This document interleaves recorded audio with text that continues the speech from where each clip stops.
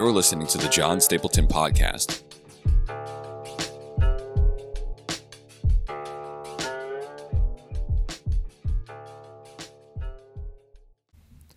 Welcome back to the Bible study. My name is John Stapleton. Today we are in the book of Galatians, just moving along. So if you have a copy of the scriptures, why don't you turn to chapter 2? We're going to pick it up in verse 11 and finish chapter 2 today. Let's just jump right in. Here's what Paul says. But when Peter was come to Antioch, I withstood him to his face, because he was to be blamed. Antioch was a hub of Christianity. Basically, the church was born in Jerusalem, and then the next hot place was Antioch. Antioch, if memory serves me correct, is the first place where we were actually known as Christians. And so they're having a meeting there, and Antioch has some Jews, it has some Gentiles, and then Peter comes up to Antioch. He realizes, hey, Paul's been doing some work among the Gentile regions. Let me go check on him and let me see what he's been doing. And so Peter is eating with the Gentiles, and then here's what it says. I'm getting ahead of myself. I always do that. Paul says, I withstood him to his face because he was to be blamed. A lot of translations will say he stood condemned. Basically, and the New Living says what he did was not right. And then, I want to say this. A lot of Christians don't believe in confrontation. A lot of Christians don't believe in confronting people for their own good. But Paul does. Paul says, hey, this is a brother. He's wrong. I'm going to correct him in love. And so this is what he does. I withstood him. I opposed him to his face. I stood up to him. I got in his face. I put my finger in his chest because he was to be blamed. And in verse 12, for before that, certain came from James. He did eat with the Gentiles, but when they were come, he withdrew and separated himself, fearing them which were of the circumcision. Here's what he's saying. He's saying, he's saying Peter would eat with the Gentiles. Peter was getting new friends. He was learning new customs. He was learning, he was having fun in the Gentile world. He was feasting with them. In the ancient world, eating with someone was a sign of friendship. It was a sign of closeness. It was a sign of proximity. And Peter was eating with them. This is a way of saying, I approve of you, and we can have fellowship together. And then what happened was, the Judaizers came down to spy out, the church's freedom, Paul would say in chapter 2, earlier on in chapter 2. And so Peter, to save face, because he's a proud Jew, Peter, to save face, what he does is he withdrew with them. Oh no, I wasn't eating with those Gentiles. I wasn't around them. I don't know what you're talking about. This is almost like when Peter did not want to be affiliated with Jesus, and so he cussed, right, to show them, hey, no, I don't talk like Jesus. I'm not one of Jesus' people. I don't know what you're talking about. And then he says. And then he says, verse 13, and the other Jews dissembled likewise with him, insomuch that Barnabas was also carried away with their dissimulation. Dissimulation or hypocrisy is the modern word for that. I'm reading from the King James today. Basically what happened, Barnabas, if there was anybody that would accept anyone, it's Barnabas. Barnabas is, he's an optimistic, happy person. You want to be around him. He's encouraging. And, there's a story in Acts chapter 16, I believe it's 16, where there's this young guy named John Mark. And we know him by Mark. But anyway, Mark joined Paul on a missionary journey, and he chickened out when he saw the persecution. And so he ran. He decided, I'm done with the mission. I'm going back home. I'm deserting them. And so Paul's like, okay, fine. And then later Barnabas is like, hey, let's go on our second trip together. And I want to take John Mark with us. And Paul's like, no, we're not taking him with us. He's a sellout. And so Barnabas decided, I'm still going to do ministry, and I'm going to take John Mark with him. I'm going to give him a second chance. And Paul later took a guy named Timothy, and they parted ways.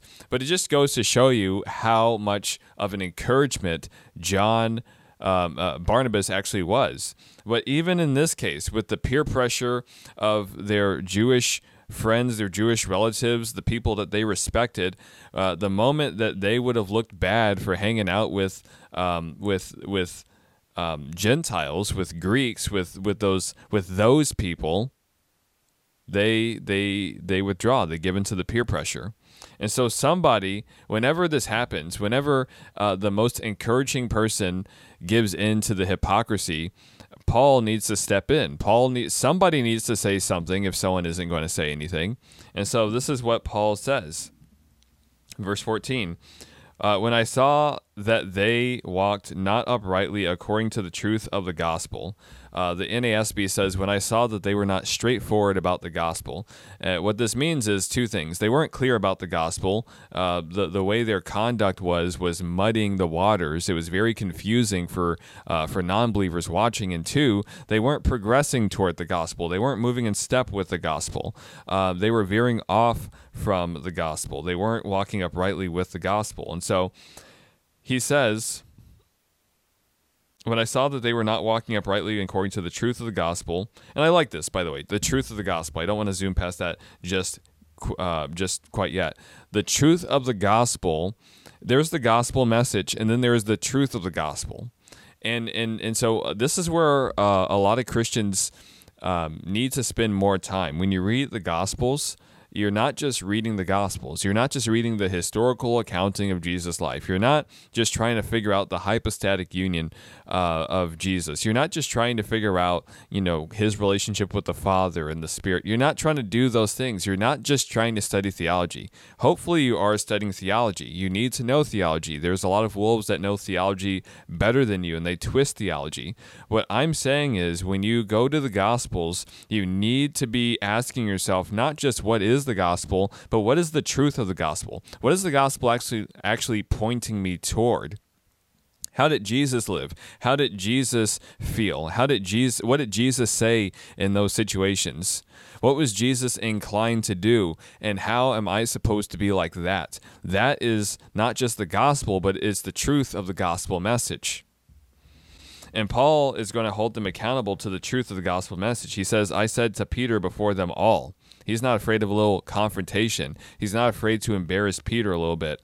He says, if thou, being a Jew, livest after the manner of Gentiles, and not as do the Jews,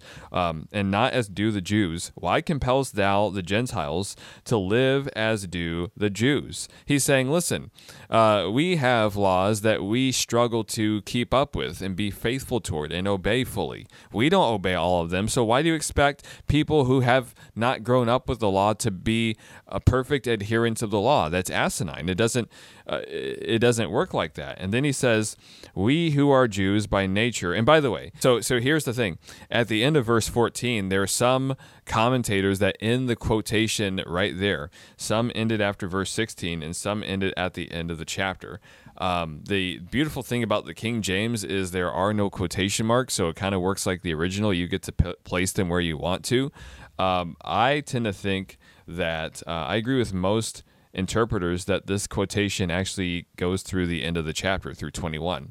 But let's keep going, because it's one, I believe it's one argument that just keeps on flowing. It says, verse 15, we who are Jews by nature and not Gentile and not sinners of the Gentiles, knowing that a man is not justified by the works of the law, but by the faith of Jesus Christ. Even we have believed in Jesus Christ, that we might be justified by the faith of Christ, and not by the works of the law, for by the works of the law shall no flesh be justified. Here's what he's saying. A lot of people, the Judaizers included, they failed to realize the purpose of the law. Why did God give us the law? Why did God create the law? The law is not a standard to achieve, but it's a mirror. It's a scan. It's a test result. It's a way of measuring ourselves against God's perfect holiness and realizing that we fall short. Humans think so much of themselves. They think so highly of themselves. And the law of God exists to show people you're not as good as you think you are. Like, do the 10 Commandment test. Have you ever lied before? Have you ever coveted before? Have you ever wanted things that were not yours? Have you ever been happy when bad things happen to other people? Have you ever been a workaholic? Have you dishonored the Sabbath? Have you stolen anything? Have you lied? Have you murdered? And Jesus will come along later and actually raise the bar by clarifying what these laws meant. He's saying, hey, it's not just adultery, it's lust. It's not just murder, it's hatred. All right? It's anger. And when you peel back the curtain, we all have those issues in our heart in seed form. And the difference between us and, let's say, worse sinners, so-called worse sinners, is capacity. Are you able to pull off that kind of evil? Like, most of us cannot do what Hitler did. But if you had the money, if you had the resources, if you had the power, if you had the influence, what evil would you do? What would you be capable of? What would be unleashed to your power?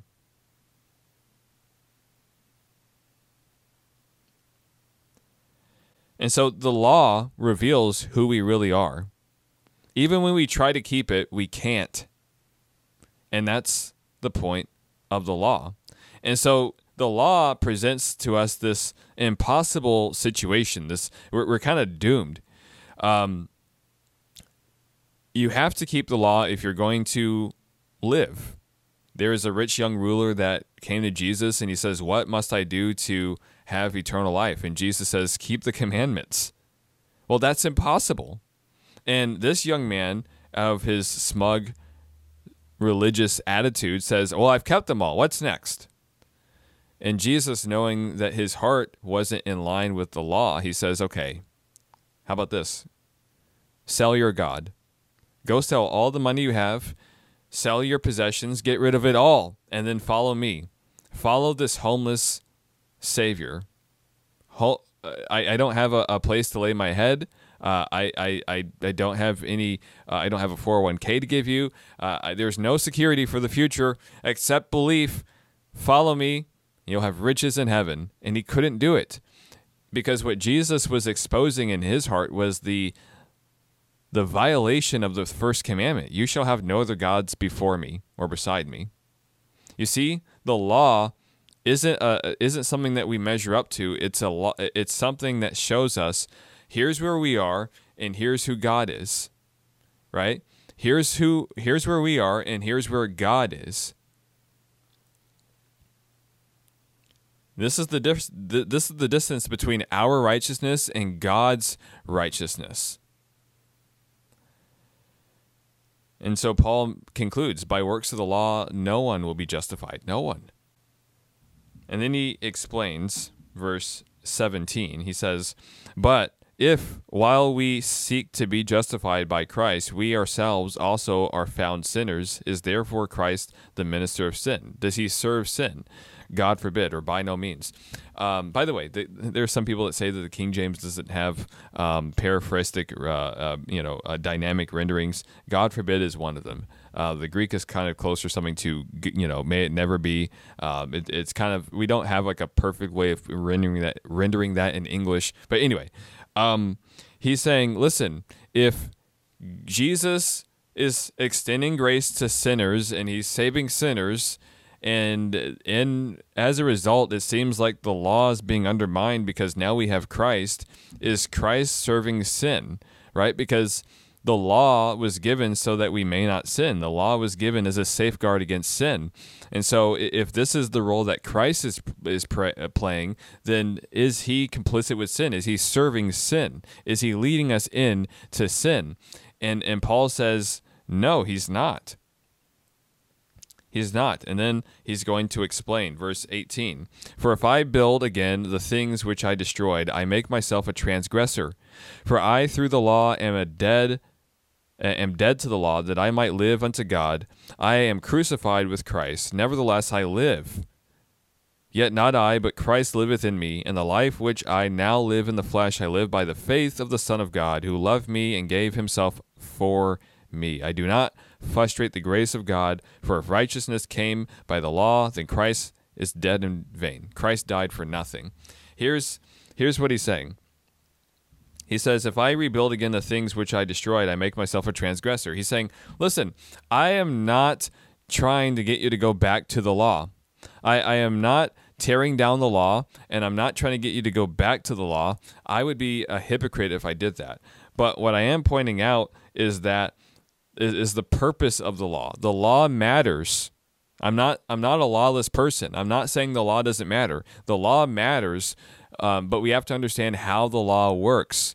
The law works to show us how much we have fallen short of God's standard, how much we fall short. We are not good, right, perfect people. Jesus has to save us, and through a relationship with him, he cleans us up. He brings us more to the humanity that he created Adam to be. He creates us to be more like his son. He creates us to be more holy, more righteous, more the way we should be. And the gap between our righteousness and God's holiness closes the more we become more and more and more like Jesus, which is why Paul says, I'm actually dead. My interests, the things I were about, they're dead. They're gone in the water. And you can even see this as Paul reflects on his life in Philippians chapter 3. He says, I was the best of the best. I was a Hebrew of Hebrews. I was of the tribe of Benjamin, circumcised on the 8th day, as to the law,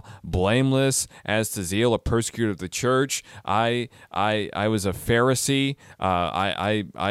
But everything that was a gain to me is now lost because I've met Jesus. He is, Jesus once told a parable in Matthew 13 of the hidden pearl. And it's this guy that just goes walking through the woods or through a meadow somewhere, and it's not very clear from the story. In fact, let me go back.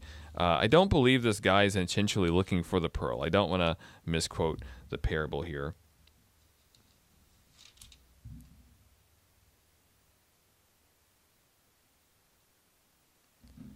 Matthew 13:44. Again, the kingdom of heaven is like unto a treasure hidden in a field, which when a man hath found, he hideth. So the way Jesus tells the parable, it's not very clear if the man was looking for treasure or if he just stumbled upon it. I always read it as though he just stumbled upon it. But when he found it, he realized, oh my goodness, this is worth more than everything that I own. So I'm going to sell everything to buy this pearl. And the kingdom of heaven is like that. And Christ is like that. When you find Christ, he's worth more than all of your accomplishments. And so, as a sacrifice, a willful sacrifice, you give it all to him. And Paul, in a poetic turn of phrase, says, I died. I was crucified with him. It's like I was crucified with him on that day. And it's no longer I who live, but it's Christ who lives in me. His will, his emotions, his personhood, who he is, and his will for my life, and how he wants me to be, my nature, how it's changing to be more righteous and more holy, to be more like God's nature that is holy and perfect. Listen, this is the life of Christ in me. This is the life of Christ being exhibited in me. He takes my life and he replaces it with a better life.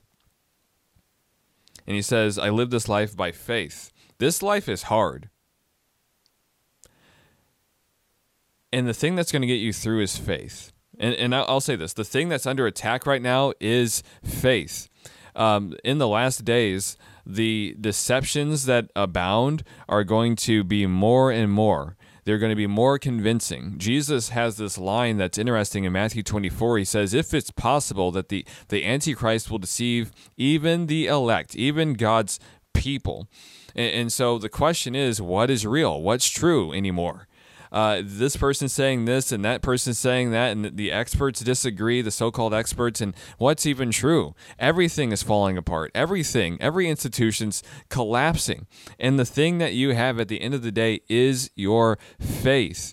We live this faith. We live this life by faith in the Son of God who loved me and gave himself up for me. Faith, listen, faith is not blind. Faith is based off of evidence, not proof, evidence. It's based off of a string of things that points to the validity, the truth of said statement. And it's by that faith that we make it through this life. God has given us things to go by. He hasn't revealed everything. God himself is a mystery, but he's revealed enough for us to wrestle with our faith. Some of you are like, I don't want to wrestle. I just want it to be easy. Listen, nothing in life that matters is easy, and that includes your faith. He says, I live this life by faith in the Son of God who loved me and gave himself up for me. When Jesus died on the cross, he died for the world, but he died for you. For God so loved the world that he loved John Stapleton, that he gave his one and only Son. Whoever's watching this right now, the same is true for you. This is personal for Paul. Theology is not just so that we can have syllogisms to lob at other nerds. Theology is meant to help us through the grit of life. It's meant for us to live a life of faith, for us to carry this out. This is real life, guys. He's saying, I live this life through faith in the Son of God who loved me and gave himself up for me. And then he says, I don't frustrate the grace of God, for if righteousness come by the law, then Christ is dead in vain. Christ died for nothing. Here's what he's saying. And he's going to get into this more in chapter 3. If I was able to do something to complete, to compensate the work of Jesus to save me, then listen, Christ didn't need to die at all. God could have just gave us another law, do this, and then do that, and then do this thing, and then you're good. But rather than giving us a prescription for uncleanliness like we read about in Leviticus, God decided, I'm going to send my Son, and it's going to be the final sacrifice. This is what the book of Hebrews is all about. It's going to be the final sacrifice for sin. I'm going to handle this once and for all so that the rest of this life, it doesn't need to be vain striving. You don't need to be wondering, am I good with God? You don't need to do that. You just need to be in Christ, living life through faith, wrestling with doubt. Listen, doubt isn't the opposite of faith. It's a wrestle with faith. You know the difference of faith? It's not doubt, it's indifference. Or it's staunch unbelief. Doubt is, I want to believe this, but I need help. And one of the things that sets Christianity apart from all other religions is grace. Paul says, I don't nullify the grace of God. I don't frustrate it. I don't treat it like it's no thing. I don't say, yeah, you're saved by the grace of God. Now do this thing. Because if you do this thing, well, now what is grace? Grace is unmerited favor. Grace is God giving you a boost. And if you feel like you can do this all by your own effort, why do you need grace? You're powerful enough. Except you're not, which is why God gives you his grace. That's chapter 2. Next time we'll be in chapter 3. God bless. I'll see you next time.